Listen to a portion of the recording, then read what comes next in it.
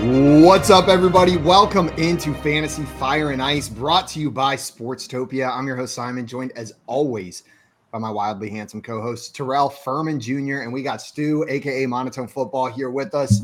You boys ready to talk some Monday Night Football? Yeah. Hey, look, we had two great games last night, a bunch of unders. Make sure you playing these unders in the primetime games. I think they're 9-2 nighttime unders this season, so make sure you get on the under train. You're rolling. It's like we learned nothing from Thursday Night Football last year, right? It's like we learned absolutely nothing. It was Sunday night too. Primetime unders are just good. Abysmal game, and then we get all hyped up again. We're like, oh, this Rams-Bengals game about to be a shootout. No, it's just going to be a slow murder of both of the quarterbacks and a defensive battle all night. Our producer Keith here, he loves the unders on the Thursday night games and the Sunday night games. Last season, we call it the Keith sweat. He hit the no touchdown scored during that Colts-Broncos game last year, I think it was, where there wasn't a touchdown hit on that. That's a bit extreme, but it paints the picture that we're hitting some unders, but that still means it's some good football we got going on. We're going to talk through some of that today and a little bit more about the waiver wire pickups that you may be looking at as we're going into week 4. I say we jump right into Monday Night Football because we got a lot to talk about today. We'll kick it off with that Eagles-Buccaneers game. The Eagles were 4.5-point favorites on the road at the Buccaneers. Ended up covering that at 25-11 final score. The big thing for me in this game was we heard Nick Sirianni come out earlier this week and say, if DeAndre Swift has the hot hand, we're going to ride the hot hand. We're going to keep doing it. We saw him with 16 carries, Gainwell with 14, I believe. But Swift did way more with it, 130 yards on the ground. Didn't find the end zone, but you're happy with 130 yards. Terrell, whenever we're looking at this backfield, they split carries just about evenly, but this is 2 games now where Swift has shown up as the more efficient runner, one in absence of Gainwell, here with Gainwell back in the lineup. What are you making of this Eagles backfield?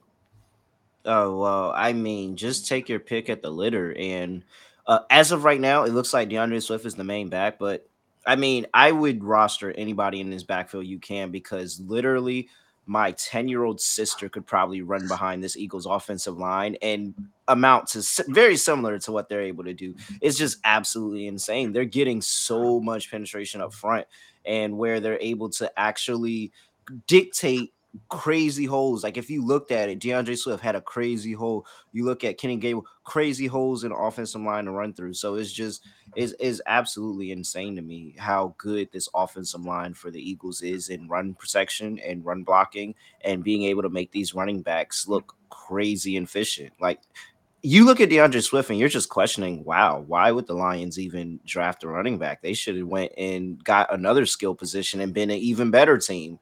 Like it's absolutely insane here. So I love it. Stu, are you in agreement here? Do you think Swift looks like the guy, but about maybe the Kenneth Gainwells in this offense that you can still start them as well?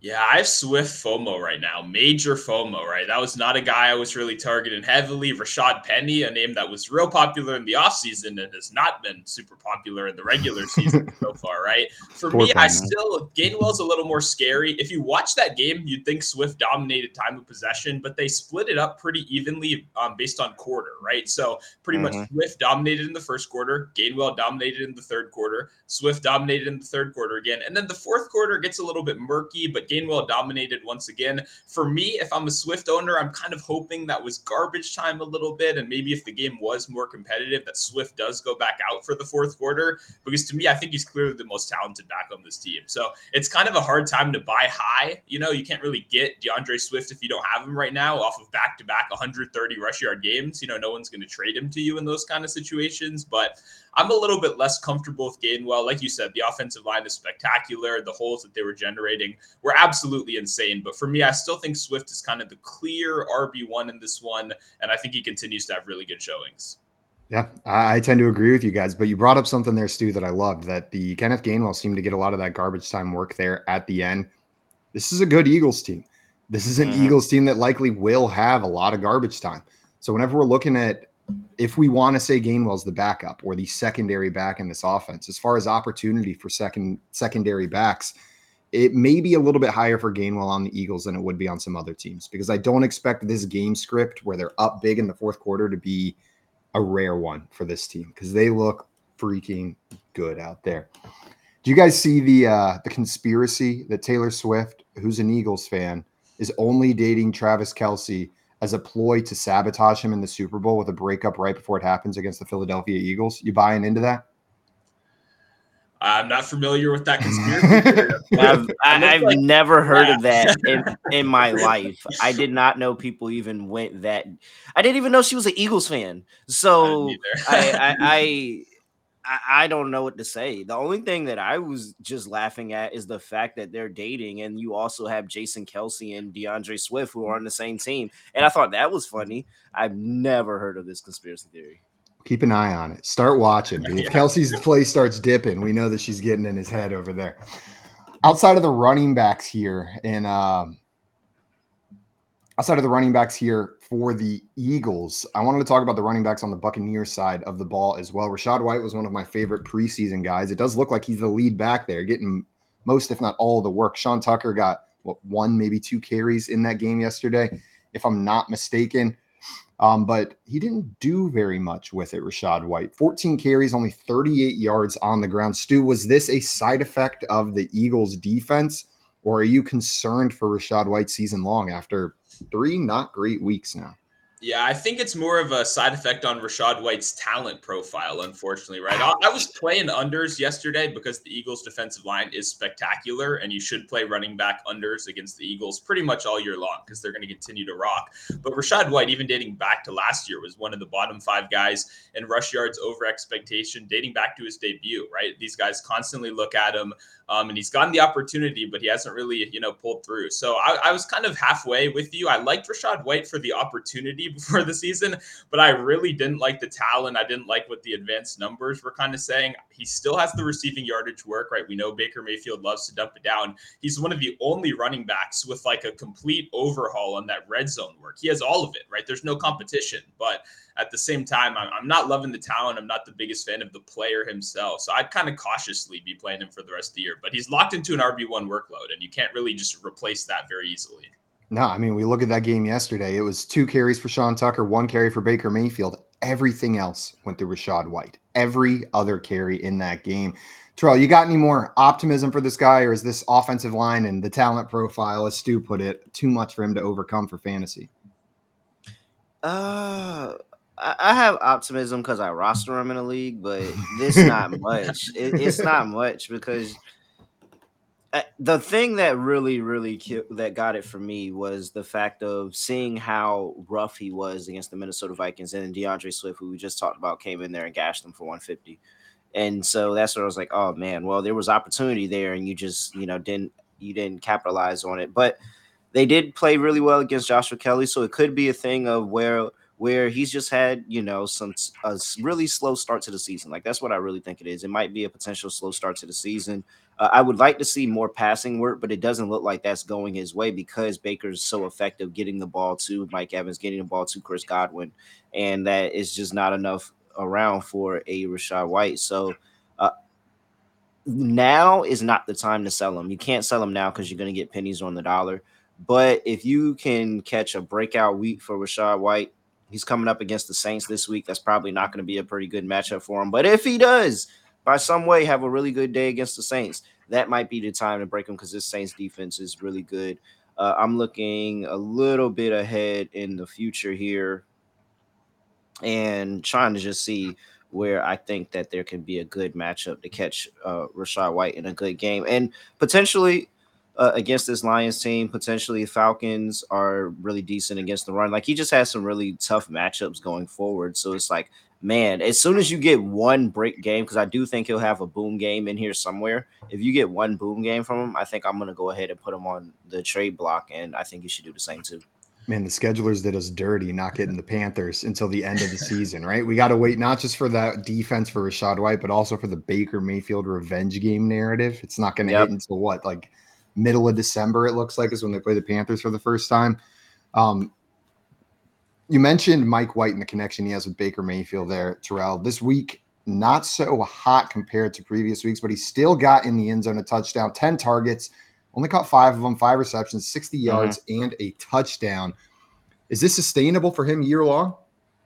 I think it is. Mike Evans is really good, man. We talked He's about it, literally and 1,000 yard 1,000 yard receiver. Doesn't matter what quarterback he has, he's still 1,000 yard receiver, and I think that that's still in the realm possibility. I think that they had a very tough matchup, and he still found a way to get into the end zone because he's Mike Evans. And ultimately, when you watch that drive, they kind of got stalled at the end zone a couple of times, and they just said, you know what, forget it. We're just going to throw it to Mike Evans, and Mike Evans is going to be better than the defensive back, Darius Slate. And that's what happened. They just threw it to him, and he was able to come down with a touchdown grab. So I think that if they just commit to doing that over the course of the season, is it going to look pretty? Is it going to be that huge, crazy game that won somebody $1 million a week ago? No.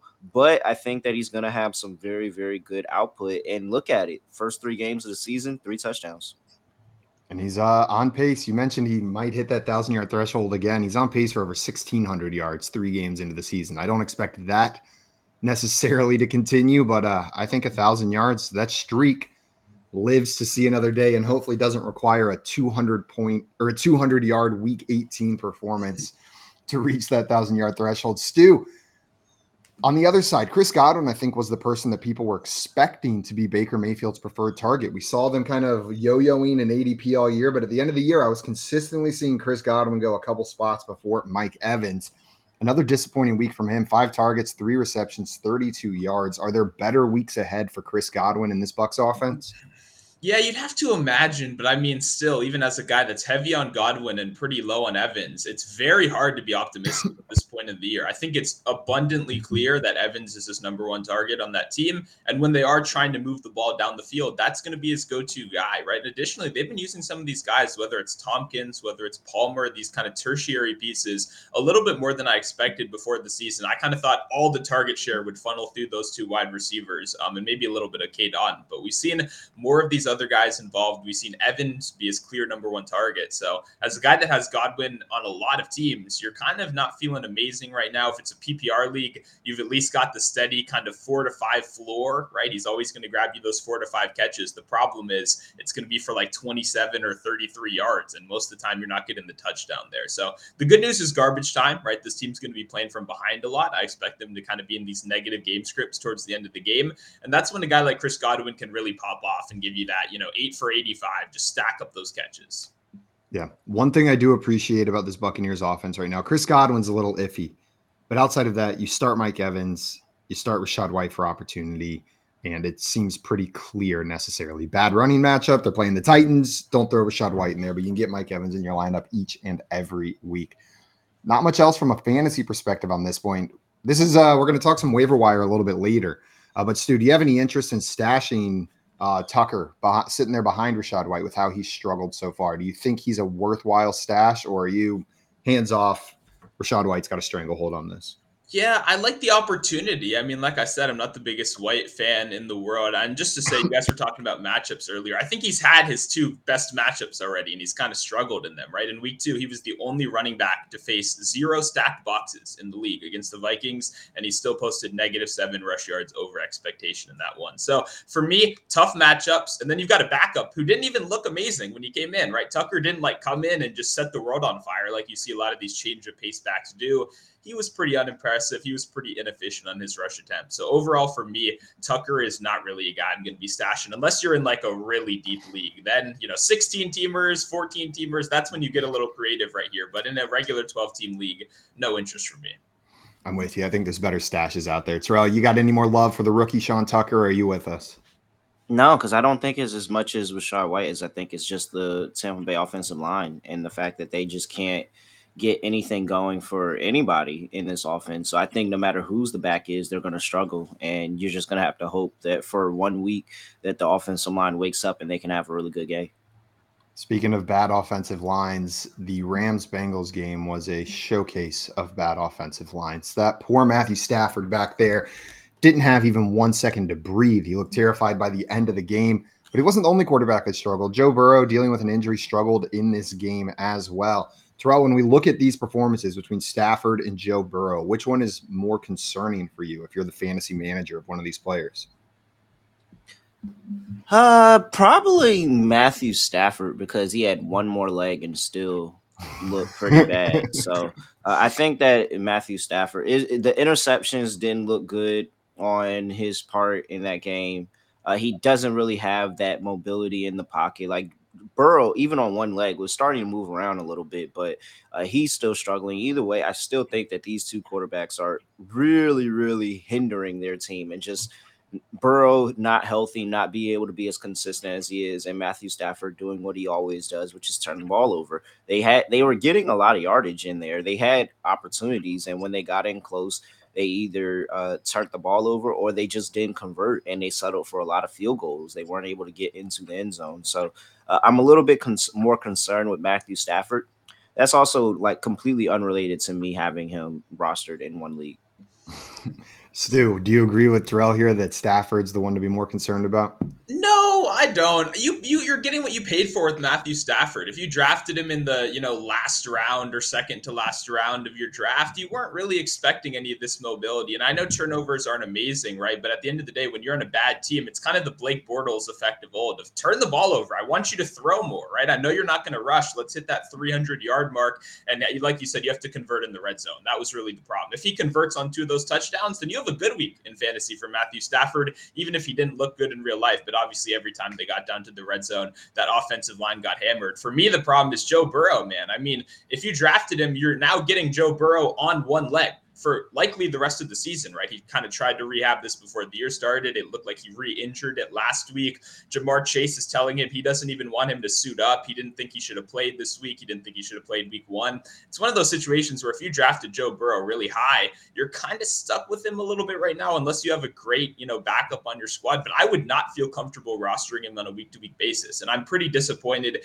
in the Rams' defensive plan of attack in this game. It became abundantly clear from the beginning of the game that he couldn't throw the ball like more than 15 yards down the field. Their offensive plan was, hey, we know Joe Burrow can't transfer the weight in his legs, right? That hinders his mobility. So we're going to check the ball down just every snap, right? Jamar Chase checked down, Tyler Boyd checked down, Joe Mixon checked down. And the Rams' defensive response to that was to sit in this weird cover 4 defense, this weird soft zone where they were just letting them check the ball down and move down the field. I have no clue why you're not sending heavy pressure consistently at Burrow, because he can't use his mobility to extend plays. He's stuck in the pocket. He's a sitting duck. I think the Rams should have won that game. And I'm hoping that some of these coaches are maybe able to game plan for Burrow's lack of mobility and lack of time in the pocket in future games. I mean, even the announcers were calling that out on the air yesterday. They were saying things like, I don't understand why they didn't just send Jamar Chase down the sideline there. Why on earth would you call up a play like that on 3rd and 7 to Jamar Chase in the flat? Get that man down the sideline one-on-one and see what he can do. But Stu, you're right. They just were not doing that, and it was likely because of Joe Burrow's injury. And I'm with you. I think we see teams adjust the way they attack this Bengals offense going forward after this Rams performance. We had another disappointing game from one of Joe Burrow's receivers, T. Higgins. It looks similar to week 1 where he had 8 targets and no receptions, except this time 8 targets, and he managed to catch 2 of them for only 21 yards. Had some bad drops, one that hit him right in the hands, and he dropped it. Terrell, do you have concerns for T. Higgins? This is 2 of the 3 weeks now where he gets the target volume. He just doesn't convert it to fantasy success. Yeah, I think I have concern just because I still have concerns for Joe Burrow. And this is not going to be a Bengals offense that is going to be clicking like they used to. Like when you think of Joe Burrow, you think of T. Higgins, you think of big plays, you think of shots down the sideline, 40-yard catches, 50-yard touchdowns. Same thing with Jamar Chase. You think of these big plays where they had to literally game plan Jamar Chase in the slot somewhere he didn't even play. Up to this point in his career, he's normally playing on the outside. They put him in the slot, and they worked because they knew that, hey, we got to get the ball out quick because Burrow cannot move around in the pocket.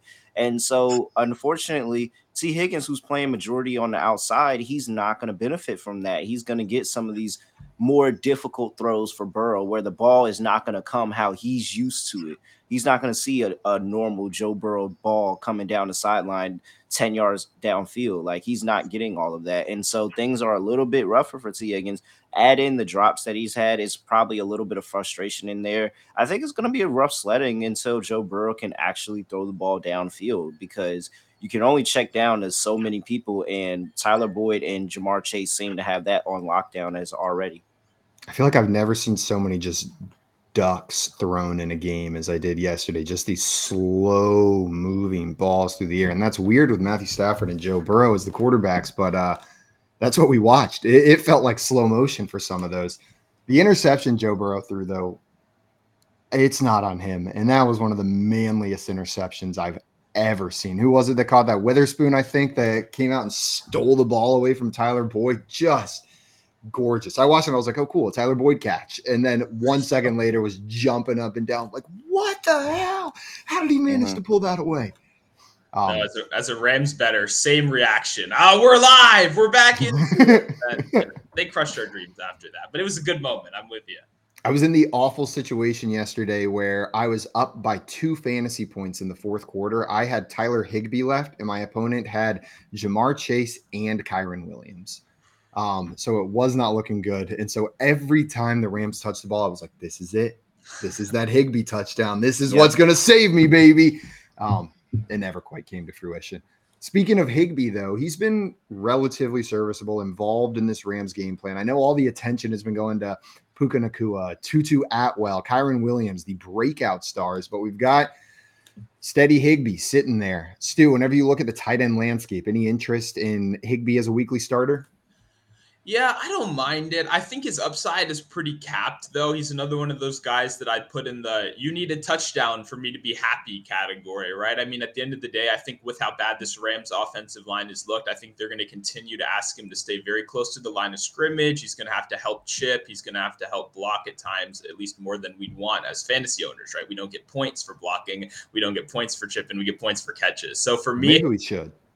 Yeah, no, I agree. That would actually be really fun, honestly. If some of these defensive fantasy guys can, create some new stuff for us, that would be nice. But overall, I just think the upside's a little capped. He's not running these deeper routes. It's a lot of check downs. It's almost similar to a running back route tree at this point. So if he scores a touchdown, you're happy. If he goes, 6 for 24, you're probably kind of happy if it's a PPR league. But overall, I think there are higher upside tight ends you can target.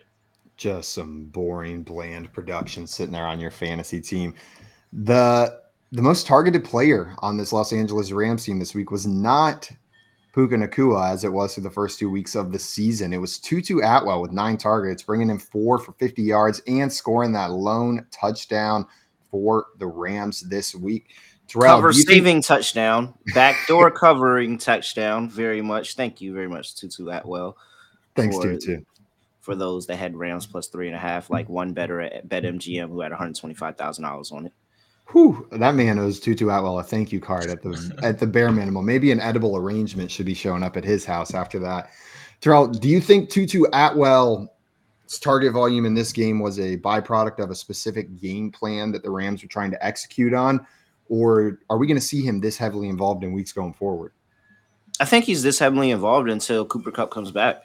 Like, I think that this offense is predicated on throwing the football, and it's a reason why, and I'm going to go ahead and tout a little bit. Do it. But it's a reason why I wasn't high on Kyron Williams. I was not, because this offense doesn't run the football. And there were times in that game yesterday where people were just sitting there and they finally saw a run and they were like, oh, the Rams actually know how to run the football. And that's why Kyron Williams wasn't as effective, because he didn't get the 20 plus freaking runs that he got in week 1 versus the Rams. And so here in this situation, this offense that's going to throw the ball 50 times a game, it can support 2 wide receivers. So until Cooper Kupp comes back, that's going to be Puka Nacua and Tutu Atwell in any variation of 1-2. That is, when Cooper Kupp comes back, it's going to be Cooper Kupp 1 and probably Puka Nacua 2 with sprinkle some Atwell in there. And I'll be really interested in Atwell at that point for like maybe some late flex, like, maybe a DFS play here or there. But as of right now, yeah, you have Tutu Atwell at very good production for at least 1 more week.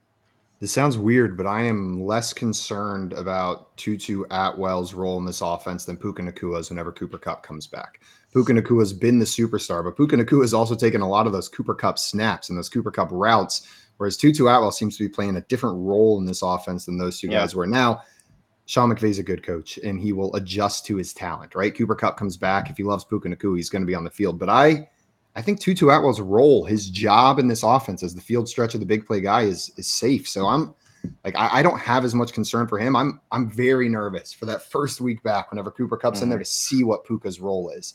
He's good enough that he should maintain it, but they're competing for some of those same targets, same snaps.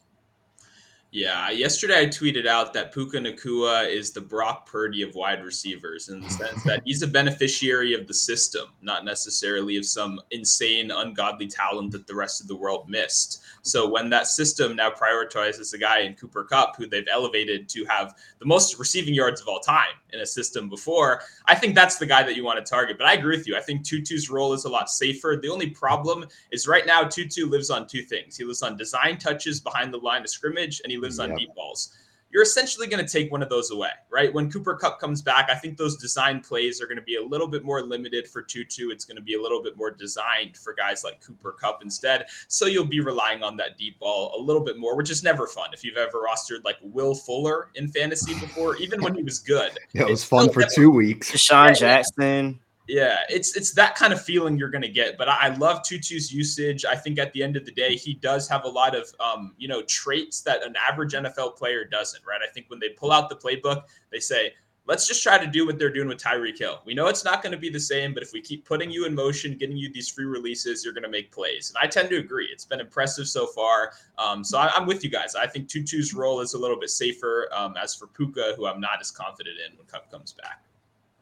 Before we talk a little bit further about this game and move into our waiver wire, we had a question come in here from our friend AS in the chat. What's up, AS? Wants to know if you subscribe. Hit that subscribe button, whether we help you out or not right here. AS said, should I trade Hopkins or Godwin for Pickens? Half PPR starting 3 wide receivers. So, Terrell, they got the rest of their team listed down there, but if you're looking at trying to trade for George Pickens, would you trade DeAndre Hopkins or Chris Godwin for George Pickens right now? I don't think I would. And I understand why you want to, especially because Pickens has had a couple of really good weeks. He's heavily targeted in that Steelers offense. And Godwin, I think I don't even think I remember seeing him pop up on in the game too much last night. He had, what was that? 2 catches last night, 2 or 3, something like that. Yeah, he had 3 catches, 32 yards last night. And Hopkins has been nothing this entire start of the season. And I know because I roster him in a league. Yep. But what I do also know is that Deontay Johnson is going to come back into that offense for the Steelers. And at some point, that's going to eat into George Pickens. And I think that while Pickens is still going to be really good, I think that is ultimately the tiebreaker enough for where I say, hey, at least with Hopkins, as of right now, they've had some really, really tough defensive matchups. Like, I am not faulting him at all for having a dud against the Browns because the Browns probably have the best secondary in the entire NFL. And the fact that they can play their secondary man against anybody, and even the Bengals, and they don't care. So I'm not really faulting them there. They played the Saints as well, who also profile to be another top defense in the NFL. The only concern that was really there was that Chargers game, who was giving up the most yardage to anybody. And he had 4 targets, 40 yards. That's not good, but you see that there's at least hope there. But as of right now, and I don't think I'm willing to pull the trigger on Hopkins just yet. I think that if I get another really good matchup, maybe against the Bengals this weekend, but I think they'll be able to run on the Bengals more than try to throw the ball. I don't know if I'm making that move for Pickens just now. If I can get maybe Hopkins for Pickens, possibly, but I don't think it's going to be that easy. Stu, you in agreement here? I agree. I mean, Pickens, it's just tough. He's been impressive these last couple of weeks, but like you said, Deontay's coming right back. Hopkins, the only thing is this theoretically maybe it's just the last time that you can sell somewhat high on Hopkins. Like if Hopkins has another dud, is anyone even going to want to trade for him at this point? So like if you can get it, right now, I wouldn't hate that. I don't know what to do with Tennessee. This could make me look really dumb in a couple weeks, but it's really hard to trust anyone on that Tennessee team right now with the fantasy output they've. So I would consider Hopkins for Pickens. I don't hate that at all. But overall, you got to remember that Pickens is definitely going to take a little bit of a bump when Deontay comes back. Even Derrick Henry's a little bit tough to trust right now. That's 2 weeks in a row that Tajay Spears has outsnapped him in those games. I know he's dealing with a nagging injury, but there's hardly anyone on this Titans team that you can just plug in and go, yep, we're good, where it's not a question if you just start somebody else over him. I think we're all in agreement, though. It's 100% not Godwin. Like, you don't trade Godwin for Pickens. Godwin is going to have good weeks ahead of him. Hold on to Godwin. If you're going to do this, I'm with you guys. It's Hopkins for me. But I think I'm sitting with Hopkins and Godwin on my roster and just hoping. Let me just say, if you're desperate, if you're like 0-3 and you need Pickens for these next couple weeks, then I'd do it because I'm not confident that Hopkins is giving you anything in these next couple weeks. Maybe a couple, down the line a little bit, something like that. But if you really need to win right now, then I would not hate moving off Hopkins at all. I know it's a little bit of a split decision, but it's been pathetic so far what the Titans are doing. Stu, that you bring up a great point here as we're about to head into our waiver wire article. We are 3 weeks into the season, and I'm curious where you guys stand on this. At a certain point, if you don't have a win, 0-2, 0-3, 0-4, 0-5, you have to do things like starting to buy wins, looking at windows as just a single week. And like you just mentioned there, Pickens may be the guy this week that you think is going to score more points. And so you have to go out there and try to buy that win. At what point do you hit the panic button on your fantasy rosters? Is it 0-3? Is it 0-4 where you start looking to make these big trades or start looking at these 1 week windows to just try to eke a win out?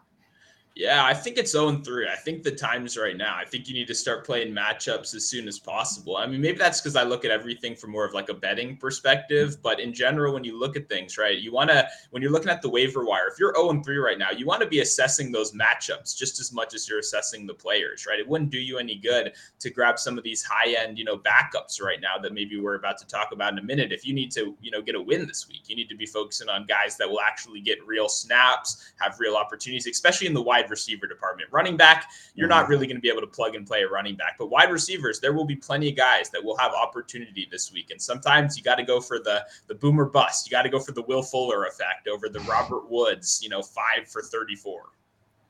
Man, every time you say Will Fuller, I just get immediately thrown back to that like 2 stretch period where he'd have those crazy stat lines like 2 targets, 2 receptions, 111 yards, and 2 touchdowns. And you would just sit there like, this is broken, man. No way he can do it again next week. And then he would do it again. It was something crazy, like over 2 or 3 weeks, he had 7 targets, 5 receptions, and 4 touchdowns or something dumb like that. Before we get into our waiver wire here, guys, you see the QR code down on the screen below me. If you scan that, you can check out Fantasy Sports Logic's Contrarian Optimizer and sign up for a 7-day test drive for just $1. Start getting the early head start on prepping your week 4 lineups. We'll help you guys craft some winning ones as we head into week 4. There's some big names on the waiver wire this week. I was going to start with wide receivers, but I feel like it would really be burying the lead not to start with the highlight of this week's waiver wire, Devon Achane. He's sitting on the waiver wire in about 60% of leagues on sleeper there. It varies depending on platform. Backup running back to Raheem Mostert, or so we thought, comes out in week 3. I know last week was technically his debut, but he didn't see much work and absolutely blows the roof off the place in the Dolphins' 70-20 rout of the Denver Broncos. 4 touchdowns, over 200 yards on the ground, 2 touchdowns through the air, 2 touchdowns on his feet. Terrell, are we seeing the passing of the guard here between Raheem Mostert and rookie Devon Achane, or are they both going to continue to be involved? No, I think they're both involved. I mean, come on, they put up 70 points. I effectively threw everything I knew about the Dolphins in that Dolphins game fantasy wise out because you're not scoring 70 points every single week, and it just so happened that they had like 4 touchdowns each. Like they like come on, how do I make anything? They could literally, the running back position could do anything they wanted against the Broncos last week. So I really can't sit here and make anything of it. I don't think that it's an overreaction. I don't think it's an underreaction. I have no thoughts on anything fantasy related coming out of that game because that is such an outlier game that if I even considered trying to decipher anything out of it, I'm probably wrong. I talked a little bit about this in the waiver wire article that's going to be going up on Sportstopia a little bit later today. Check it out. But I'm with you, Terrell. But that doesn't mean I'm not excited about Achane going into this week. We're not going to see 4 touchdowns. We're likely not going to see 200 yards on the ground again the rest of the season.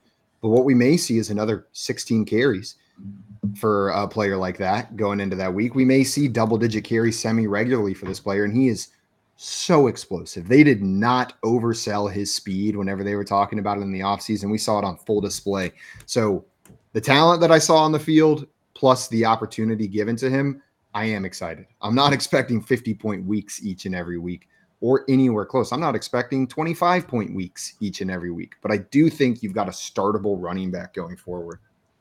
Yeah, and this is a guy that was a healthy scratch in week 1. I mean, it's hard not to be excited no matter what situation the production was in, right? Because it wasn't all in garbage time. It was mostly in garbage time, but he was at least somewhat involved before that. For me, I think the biggest problem here is I just can't get too excited about the workload, right? I can't. I think he'll be one of those guys that is a good real life player and a not so good fantasy player, right? Because you mentioned 16 carries. I don't ever see that possible. I'm not even sure if we ever saw that in college. This guy does not have the frame to carry the ball 16 times in the NFL. To me, he profiles as a little bit more of a gadget player. He can run in between the tackles a little bit more than people give him credit for, but he kind of profiles to me as like an absolute weapon on the field, a great real life player, someone that's going to be more and more involved in very creative sets. But I don't think he's going to be someone that you're going to feel great about rostering on a week-to-week basis. So I would definitely try to get him. The talent is there, the opportunity is there, but I do not really love, the volume, I guess. People are going to be freaking out to add him to their teams this week. If you look at the leaders for the season, he prior to this week had only scored 1.9 PPR fantasy points in his debut in week 2. But he is currently the RB6 on the season in PPR formats because of that 50-point game. It should buoy him up there in the rankings for a little bit at this point, but expect that to drop. Terrell, how much of your fab are you dropping on a guy like Devon right now? I'm not interested. I'm not interested. I'm not. I think he's a talent, and I think Stu hit it on the head. He's probably good for NFL and not as good for fantasy. He's probably going to have some really big weeks, but am I going to know exactly which of those weeks to really start him? Probably not. And I just rather not cause myself the headache.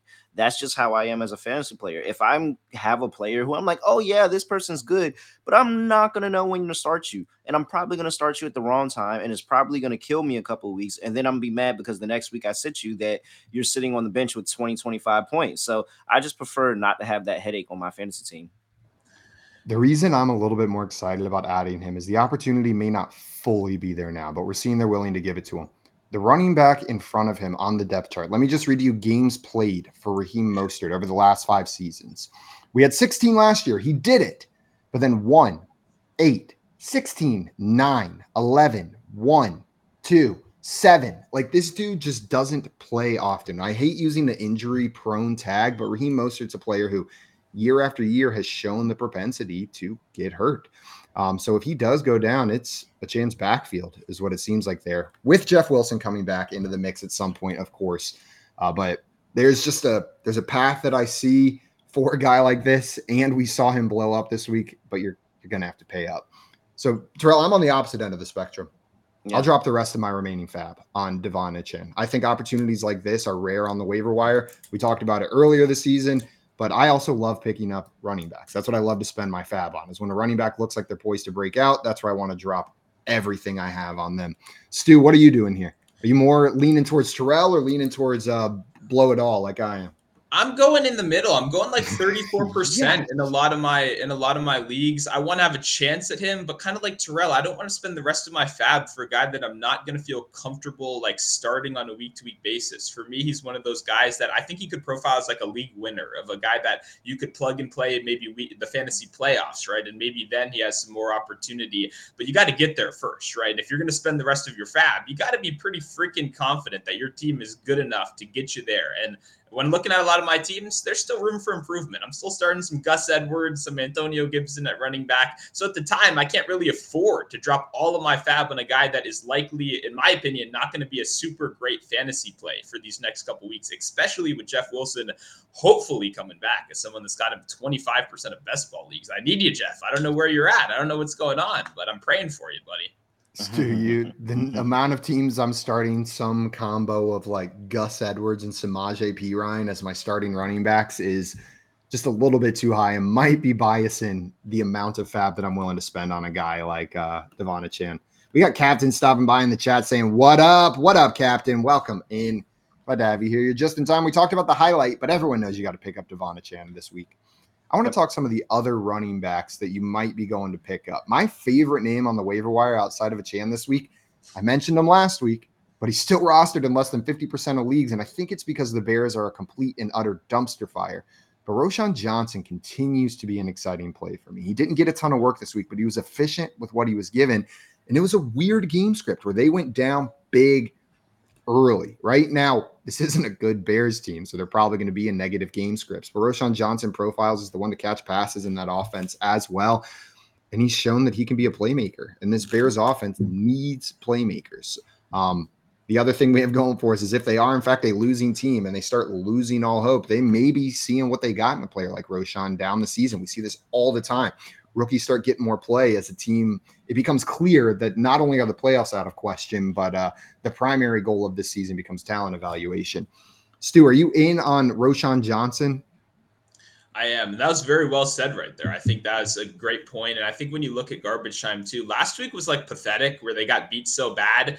There wasn't even a chance that they were going to win that game. But when you look at over the last 2 weeks, he was playing in garbage time. He was playing in non-garbage time. But this is a team that's going to be in garbage time a lot this year. It's kind of what you talked about with those Eagles running backs earlier this season on the other side of the coin, right? Where a guy like Kenny Gainwell probably does benefit because they're going to be ahead so often. Roshan Johnson it feels like he has a 2 to 3 kind of pass catching floor alone, just based on the game script that this Bears team is going to be in. Even if you don't love the Bears offense, I mean, that defense is the real problem with this team. I think Justin Fields has kind of taken away all the attention, but man, that defense is truly bad on almost every single level. And I'll point it out once again. When you have a restructuring franchise, you got a bunch of first round picks. Can we not spend all of our offseason money on off-ball linebackers? Like, that's insane. I don't know whose idea that was. Offensive line, defensive line. No, we got to shore up this linebacker core. That's really what's going to save us this year. So back to the original point. I like Roshan. I like the garbage time. I like the upside he has for the rest of the season. And you hate off-ball linebackers. Terrell, are you equally as in on Roshan here, or you got a little bit more pessimism towards him? No, I mean, I was the one preseason. I was calling for Roshan Johnson to steal this starting job, and I still think that he has the opportunity to be able to do that. And this week is a great week because you got a Denver Broncos team that just gave up 203 yards to Chain. They gave up 82 to Mostert. Christopher Brooks, who people probably don't know, and I'm saying Christopher Brooks, and they're probably thinking of the guy from Winnie the Pooh, and he had 9 for 66. So like everybody ran up and down on this defense last week. Brian Robinson had a really good week before that for the Commanders. He was 18 for 87. Josh Jacobs is the only person that really underperformed against this defense. And I mean, prior to last week, and Stu's a Commanders fan, so he'll be able to tell you, I was high on Sam Howell because I said, oh, man, he put up 30 points on that Broncos defense. He did really good. Well, in hindsight, you only put up 30 points on the Broncos defense, so that's actually pretty bad. And so, I think Roshan has a pretty good week this week against that Broncos defense that just hasn't seemed to put it together. And I think going forward, he has pretty good opportunity as well. 350 rushing yards is what the Dolphins had against that Broncos team over the weekend. 350 yards on the ground. I'm with you. This seems like a good week to plug some Roshan Johnson in there. A couple other running back names I wanted to bring up. We were kind of talking earlier about backups that are worthwhile having on your team. I'm looking at Kendre Miller, Rico Dowdle, and Elijah Mitchell as 3 backups that seem to have taken the second role on that team fully from the other participants. Rico Dowdle especially doesn't seem to be competing with Deuce Vaughn anymore. Kendre Miller showed up in his debut and looked great just in time for Alvin Kamara to come back. And Elijah Mitchell, we already know how the 49ers offense and coaching staff feels about him. They like that guy. Mm-hmm. They just have the greatest running back in the NFL sitting in front of him. Stu, whenever you look at those names, are there any that jump out at you that you would like to stash maybe going forward? Because we're seeing it with like the Jerome Ford. If you had him on your team before, you're thrilled, but maybe these guys don't have that upside. Yeah, this is one of those spots where, I mean, Elijah Mitchell is kind of if you got this guy available on the waiver wire and you have a free spot, I mean, CMC at times, it does kind of feel like a ticking time bomb, right? When you have these running backs that you ask to handle this insane workload on a week-by-week basis, and you have such a talented backup running back like Elijah Mitchell, I think that's a pretty clear signing. As you said, for Kendre Miller, this guy was high on at TCU. I was a fan of the prospect profile, but the injury pushed him back. He missed his window. Tony Tony Jones was playing in those important snaps as well late in that game. So for me, with Alvin Kamara coming back, Tony Jones obviously being a fixture on that team, whether we like it or not as fantasy owners, really no interest in Kendre Miller. So I think out of that range, Elijah Mitchell is the number one guy. And then there's one guy that I just completely skipped this range for to pick, which I think we'll be talking about in a minute. Yeah, we could go ahead and throw that name out there right now. I was tempted to lump him in here with the backups because that's kind of the role he's played thus far this season, but it changed this week.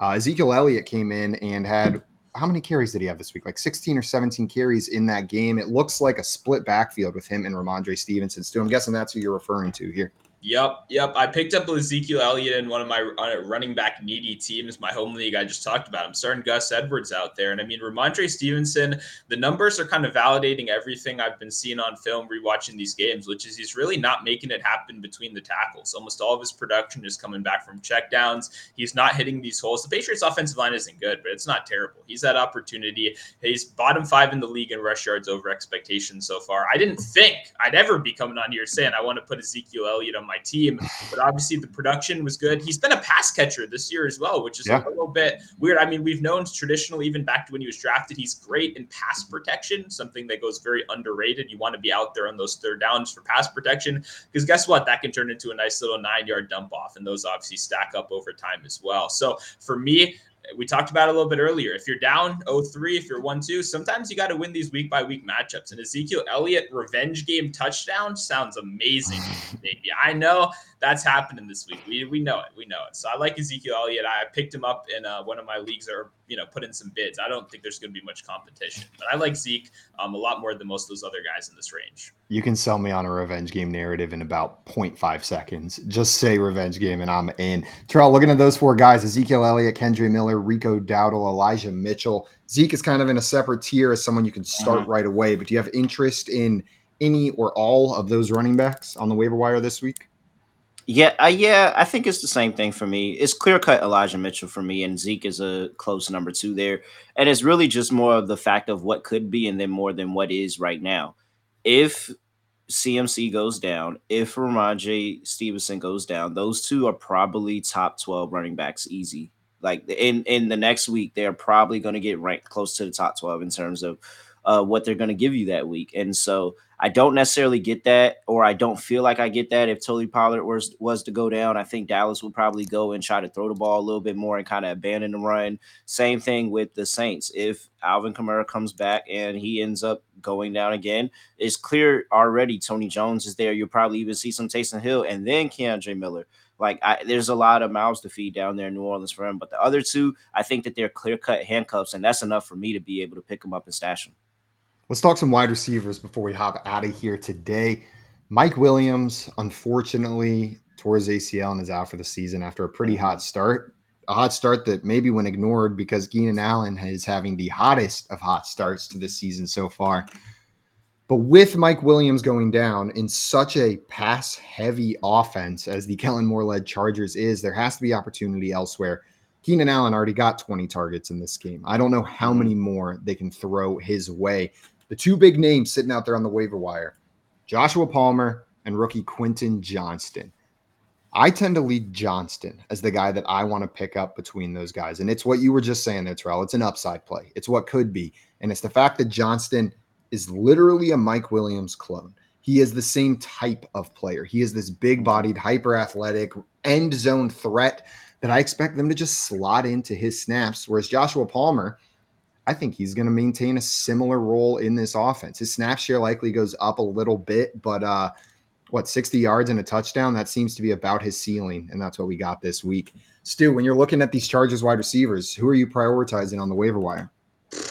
Oh boy, it's a shit show for me here. I mean, I don't like Joshua Palmer. He's consistently rated out as a very inefficient wide receiver, especially when you put him against man coverage, right? This isn't a guy I really trust to separate. This isn't a guy I really trust to win. He was such a hard best ball pick for me because he so clearly had opportunity in a high volume offense. I just didn't like the talent. So it was hard for me. But that being said, I mean, Quentin Johnson would be a much more tempting fantasy addition if he didn't have the catch mechanics of a 14-year-old that only watched OBJ catches, right? Like, this isn't a guy that I feel comfortable, like you said, as a 50-50 ball wide receiver when he can only make body catches, right? This is a guy that can't high point a football, which is a little bit of a concern for a guy that you want to trust in this deep ball role. So the usage hasn't been there, right? They've seen him more than any of us have seen him play, right? They've seen him all of training camp. They were like, you know what? Joshua Palmer, still probably better than this guy. I think that'll be the case for a good portion of the season. So I'm not really prioritizing Johnston. He was one of the more curious prospect evaluations for me. He showed some flashes of greatness. He showed some flashes of not greatness. So I really wasn't super sure how he was going to do this year. He kind of had to prove to me that I was wrong about him. He hasn't done that so far. The coaches are not, pushing him out there on the field. I don't love Josh Palmer, but that will be my priority pickup just based on volume alone. Also, Captain, I see your question in the chat. We'll get to that ever so shortly here. Before we do that, though, I want to hear Terrell's thoughts on Quentin Johnston. Are you a little more optimistic than Stu, or are you with him that those mechanics and maybe the skill set and the coach's trust are going to be an issue to him getting on the field?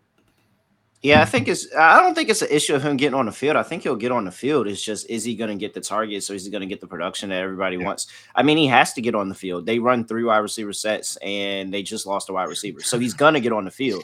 And as Joshua Palmer can tell you that he's going to get on the field, because Joshua Palmer in the 3 weeks leading up to this injury outsnapped him 129-48. So there's room for him to get on the field just because of the fact that they make sure they have 3 wide receivers on the field, seeing how Joshua Palmer played 129 snaps already. So I think he's going to get on the field. So is there opportunity by being on the field? Yes. Is he the person that I'm going for? Yeah, I'm probably putting in a claim for both and seeing which one hits. And if I get either one, I'm probably happy. But I think that looking forward, I think that the ceiling is much higher with Johnston, but the floor is much higher with Palmer, because I think Palmer is going to get a consistent medium workload where he's going to be able to get a few PPR points, maybe have a touchdown, maybe break one here or there, but he's never going to be somebody that I would qualify as a league winner. Man, and Stu, you brought up Quentin Johnston can't high point a football. He is being held to the pinnacle of that standard coming in to try to replace Mike Williams. That dude can high point a football like almost nobody I've ever seen. You talk about climbing the ladder. He legitimately looks like he's climbing a ladder out there sometimes to get up and catch that ball. Captain in here with a question for us, a huge fan of the stream. Well, we appreciate it, Captain. Wanted to know, should I trade Mike Evans, TJ Hawkinson, Alexander Madison, and Jalen Hurts for Tony Pollard, Travis Etienne, George Kittle, and Trevor Lawrence? So we're just swapping teams here. Terrell, are you making this move? It's Mike Evans, Hawkinson, Madison, and Hurts for Pollard, Etienne, Kittle, and Lawrence. Yeah, you are basically switching teams. I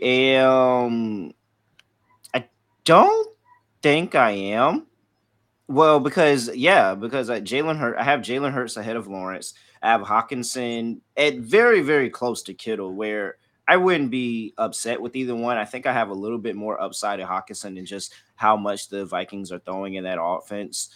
Alexander Madison actually made it's because I actually, honestly, truly, it's because I sat him. That's the only reason he went off this week. It's because I sat him. Don't expect this to happen every single week, because I'm probably going to start him again next week, and he's probably going to suck again. So Madison only got off because I sat him. And maybe I just take the L for all the Alexander Madison owners, and I just sit him every week so that you guys can get the good workload. I might decide to do that. Well, it depends. I'm curious.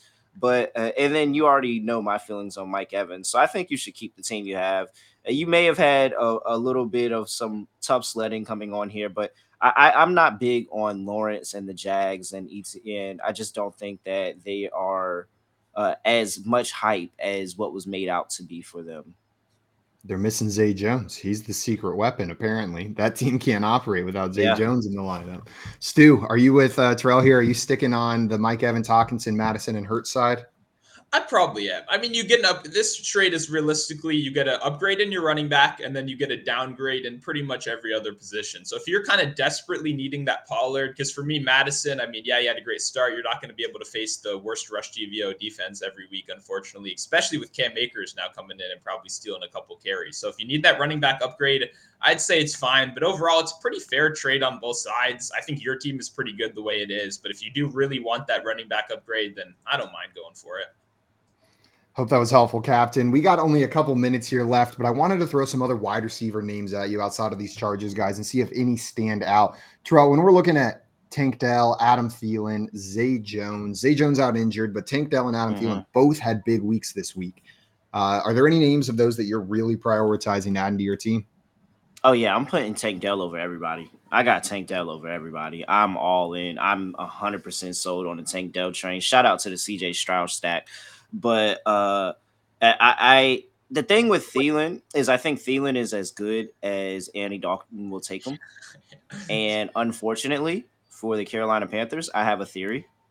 And you can cue like whatever conspiracy theory music or whatever. But there is a possibility that the Panthers traded up and got Bryce Young just so they could have the worst record in the league so that they could come back and get Caleb Williams. Like that is very much a real possibility. Andy Dalton looked very much better than Bryce Young in that game. And Book said that they gave Bryce Young a point over Dalton. It might be the other way around. You might need to be giving Andy Dalton a point over Bryce Young when you're talking about setting these lines because Dalton looked way better than Young. Stu, you as in on Tank Dell, he's shown up every week this season so far and was, in fact, the target leader for 2 weeks in a row now.